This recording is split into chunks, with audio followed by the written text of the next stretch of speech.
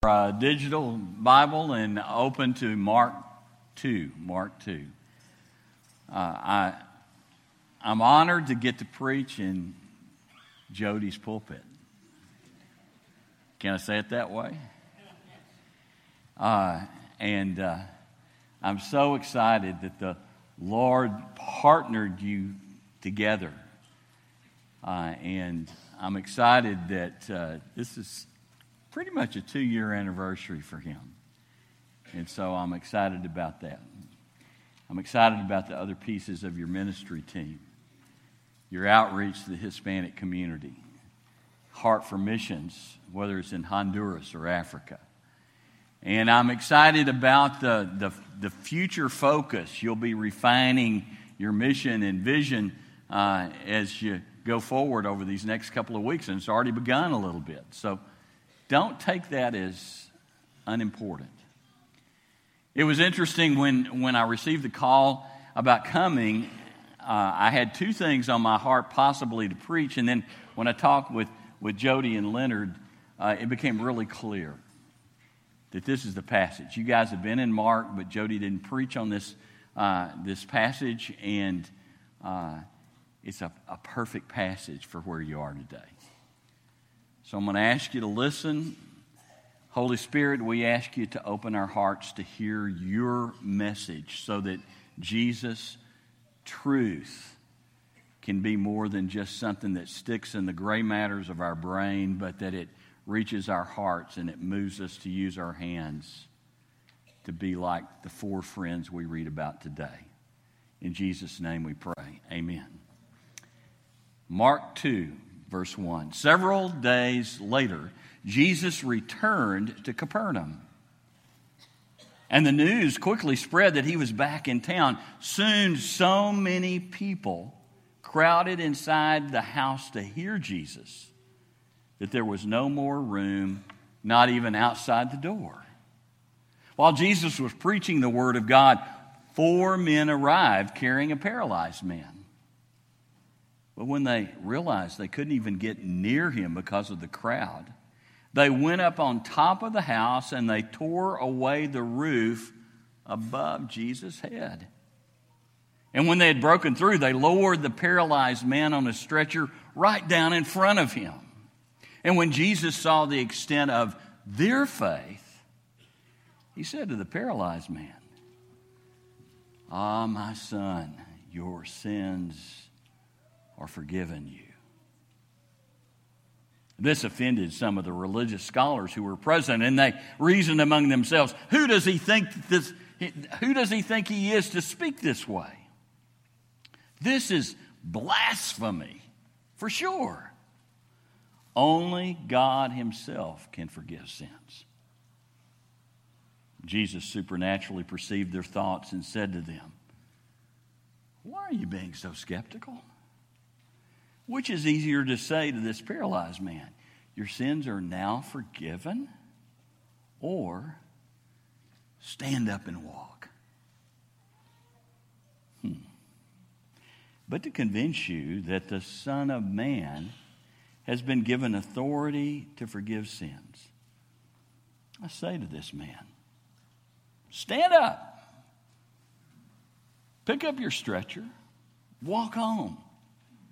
Immediately, the man sprang to his feet in front of everyone and left for home. When the crowds witnessed this miracle, they were awestruck. They shouted praises to God and said, "We have never seen anything like this before." Now, everybody but your facilities folks would love for this to happen today, wouldn't they? It'd be amazing. And I know what about half the folks in here would be doing, right? They'd be grabbing their phone and instead of looking at it happening, they'd be trying to take a selfie so that they could post it on Instagram or Snapchat or Facebook or something like that, because it would be an amazing event. But Mark didn't just include this to tell us an amazing story about Jesus. The Holy Spirit led him to include this because there's a message about us in this story. And that's where it gets interesting.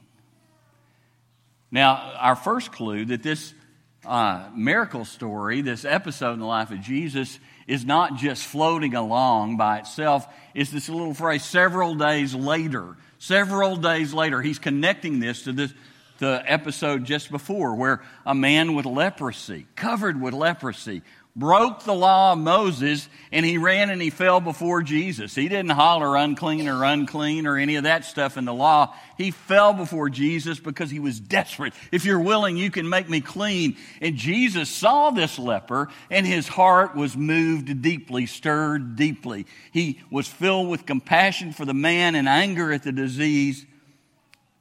And you remember what he did? He touched the man.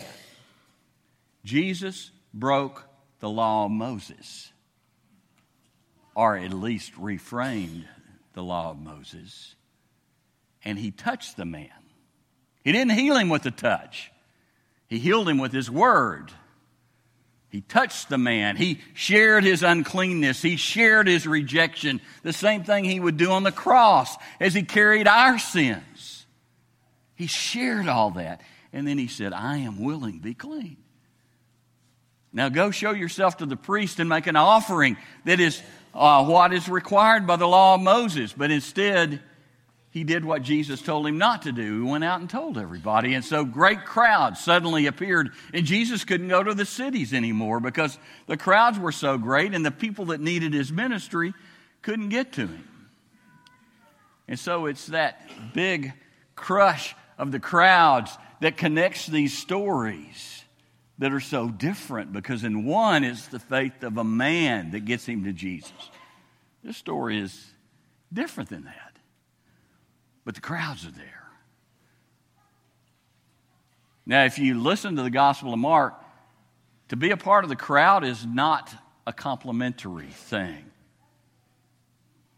The crowds are fickle. They can yell, Hosanna, Hosanna, hail, Son of David, hail, King of the Jews, hail, he who comes in the name of the Lord. And they can throw their cloaks down, and they can put palm branches down, and they can welcome him into Jerusalem one week, and the next week they can be yelling, crucify him, crucify him, crucify him. That's the crowd.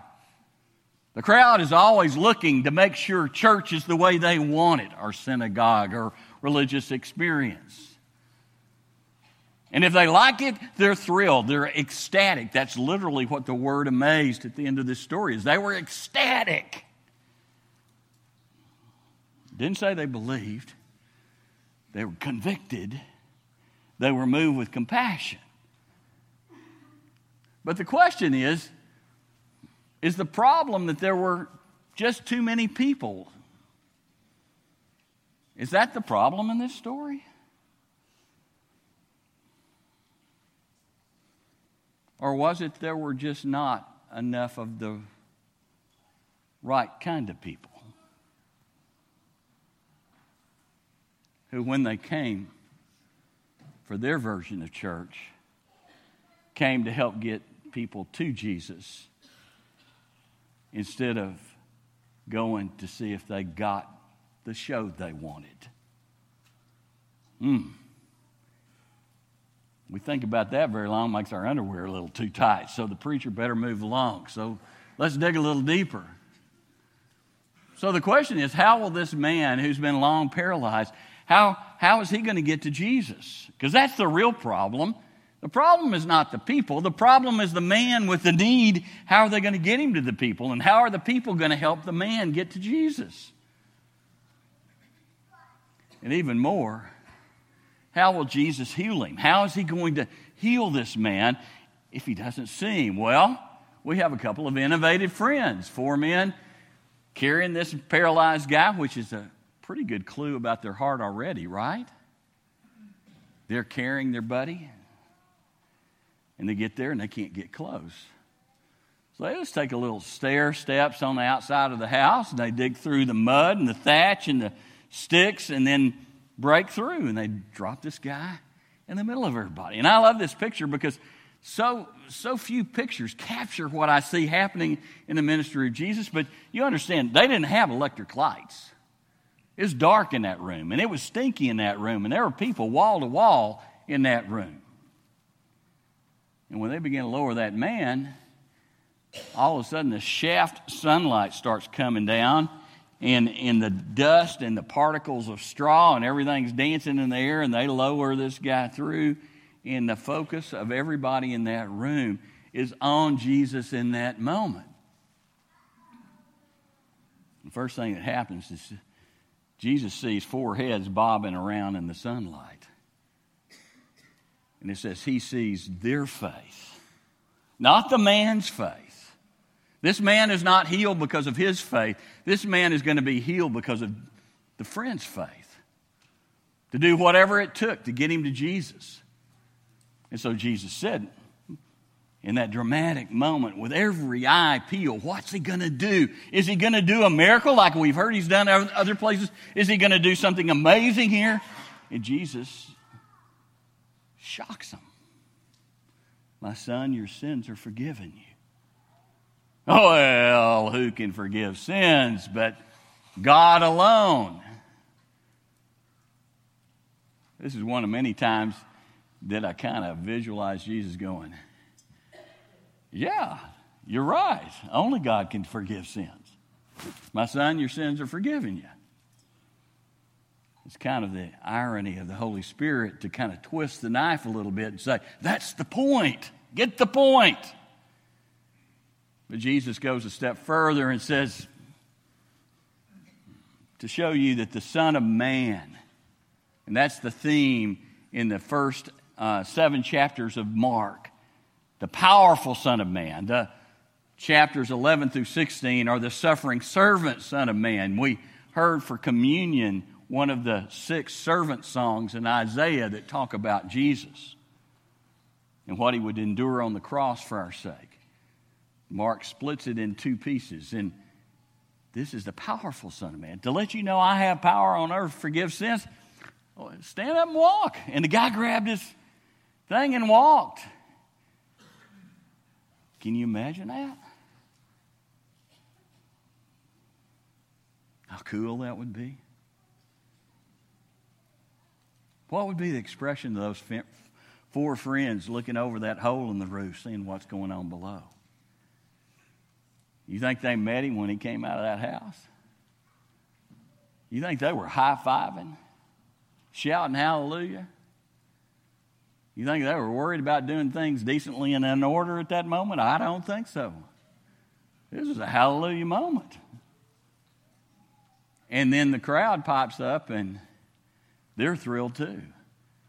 They praise God and said, we have never, ever seen anything like this before.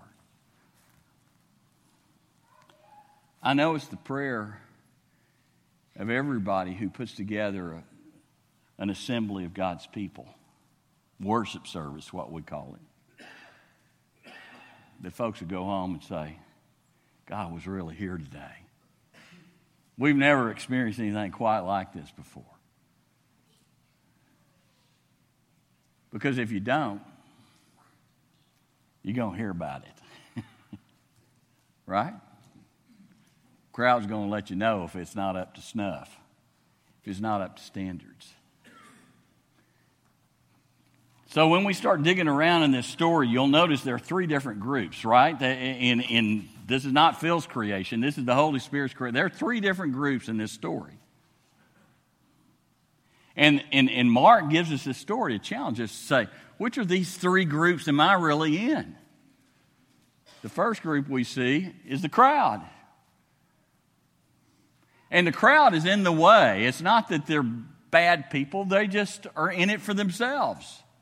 They're not looking after the needs of other people around them. We don't hear about anybody else having brought their friends to Jesus. They're there because they want what's going to be offered. And I'm going to say something, this may make some of you mad. And if it makes you upset, I'm going to ask the Holy Spirit incubate with you for a while.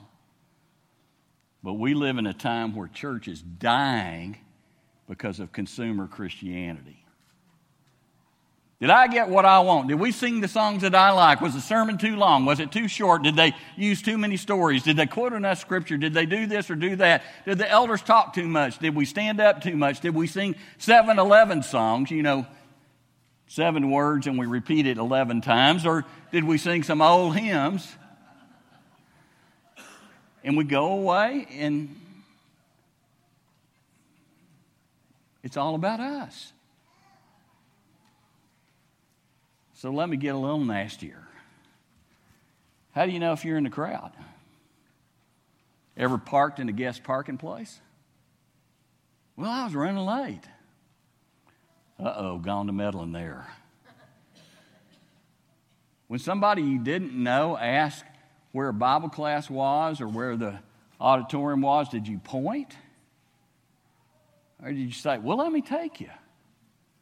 You meet somebody new that's here for the first time and you're excited and glad and you give them your name, they give you your name, and you kind of say, the auditorium's over here. Did you walk them in and sit with them? Have you ever told somebody, that's my seat? Oh, I've gone to meddling now.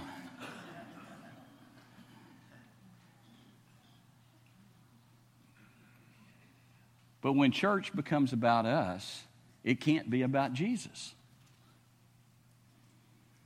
Isn't that right? Did I get my itch scratched? Did I get my bacon sizzled this morning? So I want to challenge you. If you're going to be praying for one to come to Christ, that's somebody that you know, that's not a Christian, that needs to come to Jesus, then be a person that helps anybody else that brings their one to church feel welcome and a part. Well, if that's the crowd, who are the critics? And surely I'm not a critic.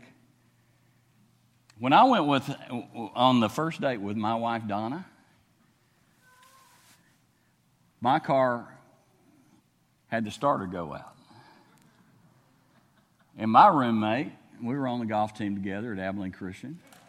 My roommate was the son of a vice president of an oil company. And he had a brand new blue Trans Am Pontiac Firebird with the big Firebird off the car.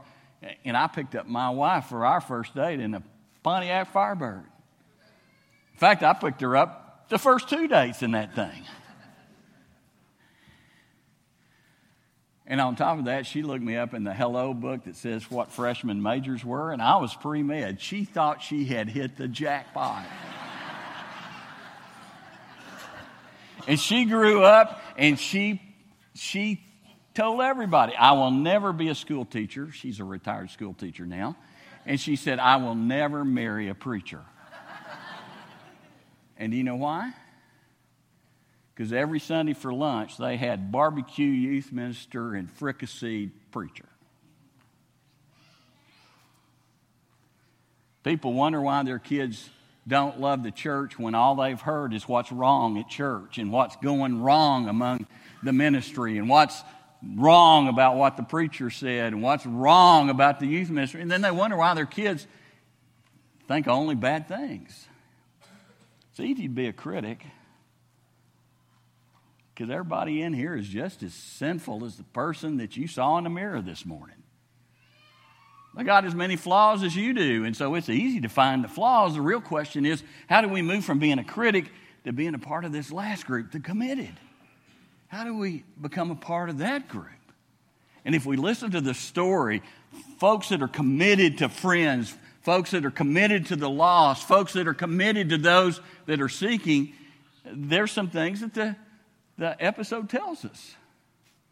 You put this one with the last one, and one of the things we know from just those two stories, but it happens all throughout the Gospels, Jesus always chooses people above protocol. Isn't that right? Always. The church runs along and somebody's healed or saved.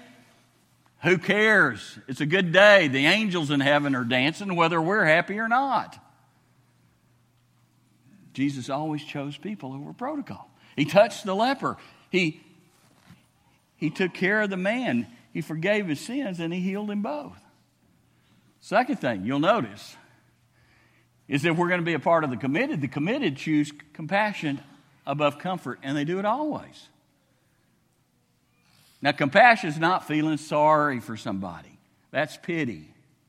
Compassion is not crying at sad stuff in movies. Compassion that doesn't have action is just pity. Compassion leads us to do something. And a committed person is going to do everything they can to get people to Jesus, no matter what. I saw a story 2 nights ago on the news. It's about a young couple, and when they begin to date, on the third date, the young lady told the guy, "You may not want to date me a long time. I can't have children. I was born without a uterus." But he loved her anyway. And they got married. Several years ago, they heard about a place in Plano that had the first successful uterine transplant. So they sold their house and one of their cars and all of their furniture and gave up their jobs, and they moved to Plano. And she got on the transplant list. They went in. They were only able to find 5 viable eggs, but they implanted those one after another, and not until the 5th one did she become pregnant. She was committed to have a family. Now, my kids chose a different route. They couldn't have kids. They've adopted 2, and we're waiting on the 3rd through the foster care program. They're committed. You know the difference between being involved and committed. I know y'all know that story, right? Some of you are smiling. You already know it. If you had scrambled eggs and bacon and toast for breakfast, you realize that the wheat and the pig were committed. The chicken was just involved. Okay? So the real question is whether we're going to be part of the committed. And we live to see people come to Jesus. And then the final piece of this is Jesus calls us to heal by saving the whole person. Now, there are 2 words for healing, and I don't want to go into a Greek lesson and all that, but one has to do with just making you physically well, and that's used about half the time. There's another one that the translators don't know whether to translate save or heal. But it's used for both. And that's what Jesus does here. He saves. He saves the whole person. Those of you that remember the old cheesy movie Titanic and Rose going, "He saved me in every way a person can be saved," that's what sozo really means. It saves the whole person, heart, soul, mind, and strength. And that's what he does to this man. He saves the whole person.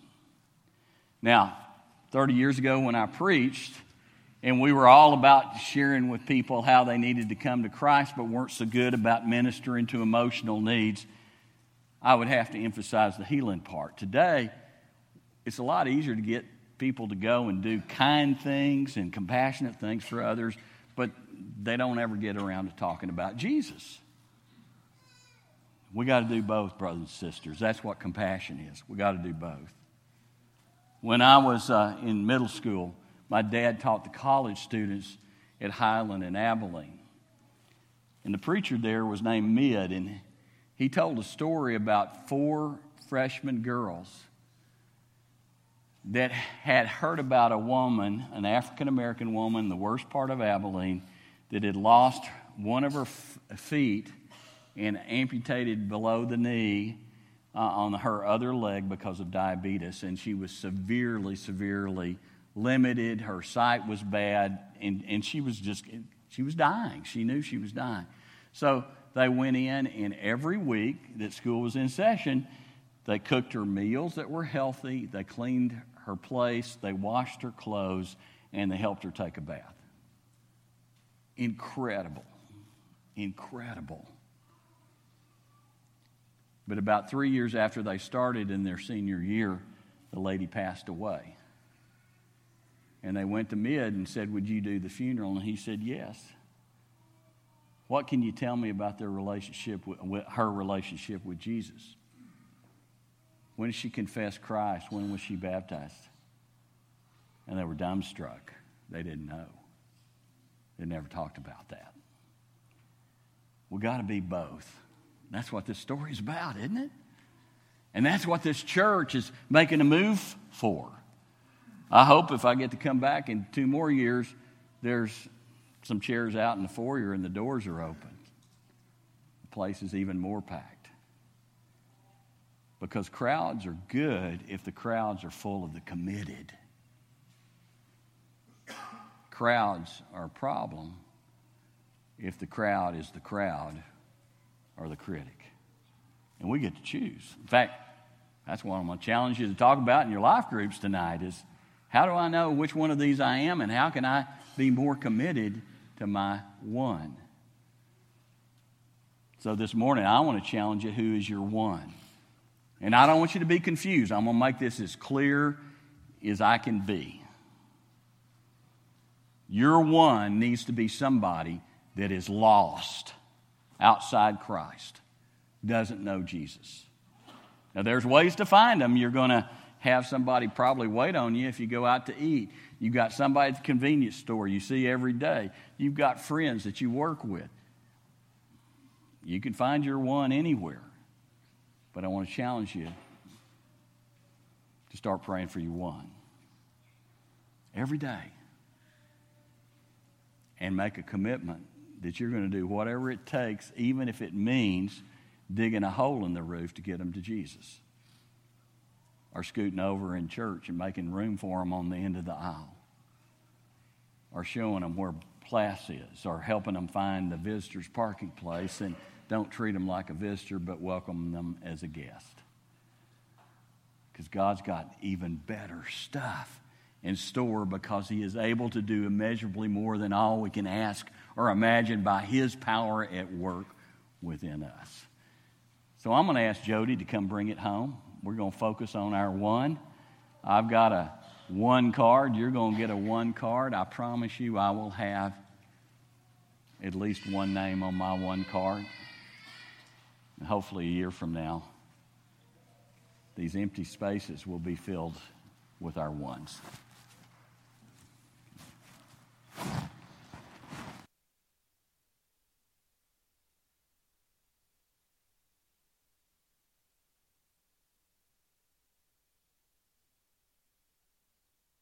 A stack.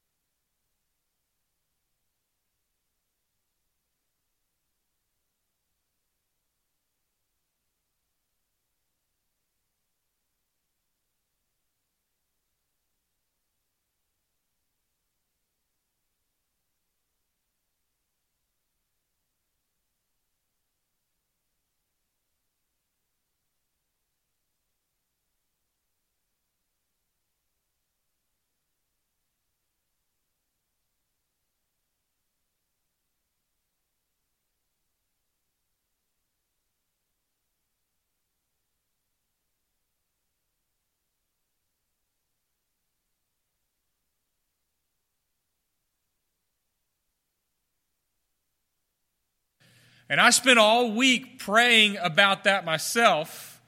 And I've done some wrestling, I've done some praying, and I've done some thinking. And I realized that if I were asking this question in Greenville, Texas, where I grew up, there is a lot of lost people that I could think of that I could really invest in. But being in Longview, being a minister, trying to get to know you and trying to get to know other people in this community, most of the people that I know are already Christians. So it's been challenging to me to think about, who do I know in this community? Who am I connected with, as Phil's mentioned some this morning, that don't know Christ? And who is one person that I can intentionally begin investing a relationship in, taking them to lunch, praying for them, and trying